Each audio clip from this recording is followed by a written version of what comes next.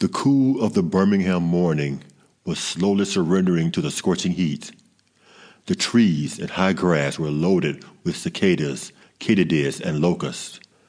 Their cacophony of sounds competed with the faint chimes playing, "Just as I am," from the church in the distance.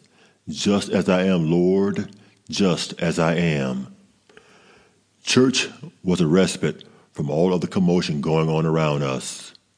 Leaders of the civil rights movement instructed all Negroes to stop shopping at the stores in downtown Birmingham, and people complied.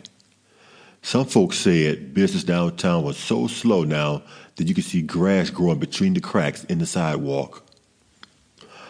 I stood by the ripped screen door, waiting to go to Sunday school at New Salem Baptist Church with my two older brothers. I was 10 years old. In the front bedroom, Daddy was lying on the quilt made by hand a long time ago by my grandmother, Ma, friends in the neighborhood, and Dear, which is the name my older brother gave my mother when he was 3 years old. Dad was watching one of those Sunday morning religious television shows he hated and taking an occasional drag off an unfiltered Camel cigarette.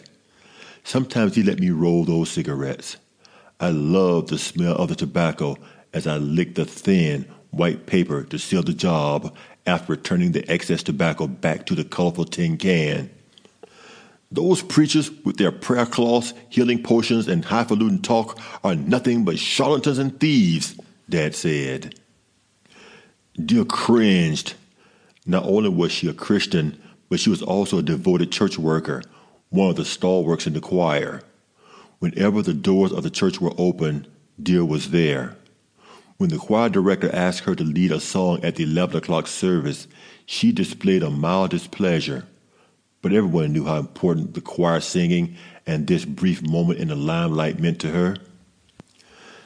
"Don't talk like that in front of the boys," Dear said to my father. "You ought to know better. The Lord don't like ugly."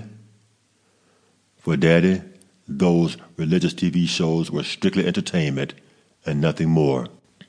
"Tell that to those lying-ass thieving preachers," he said, taking another puff off his roll-your-owns before sending a wobbly smoke ring into the stuffy Alabama air.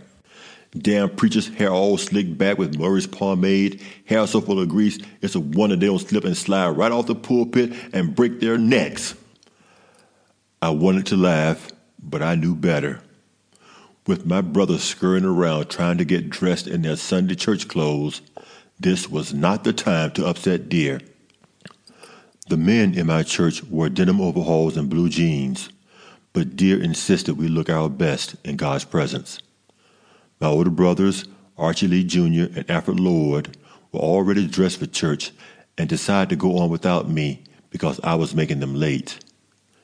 My shoes weren't quite dry, my hair wasn't combed, and my face still had not been greased down with Vaseline. Dear went back to the kitchen to check on my shoes. Her tall and slender frame stretched over the porcelain counter as she tried to wash the black Griffin shoe polish along with the sole and heel dressing stains from her hands. Occasionally, she checked the remaining pair of not quite dry leather shoes as she hummed the gospel tune she had been rehearsing for days. Meanwhile, Dear also watched the blue flame lap at the old pressing comb with the burnt handle, which rested atop one of the two working burners on the stove. When the hot iron was heated enough, Dear slid it through her shoulder-length black hair, which sizzled as clusters of smoke floated toward the ceiling. The smoldering Dixie peach pressing oil filled the house with a familiar smell. Every Sunday, Dear went through her hair ritual, which took what seemed like hours. Once she had her hair fixed just the way she wanted it, she slapped one of those 2 cheap wigs on. Dear's long, beautiful black hair was much nicer than any old fake hairpiece.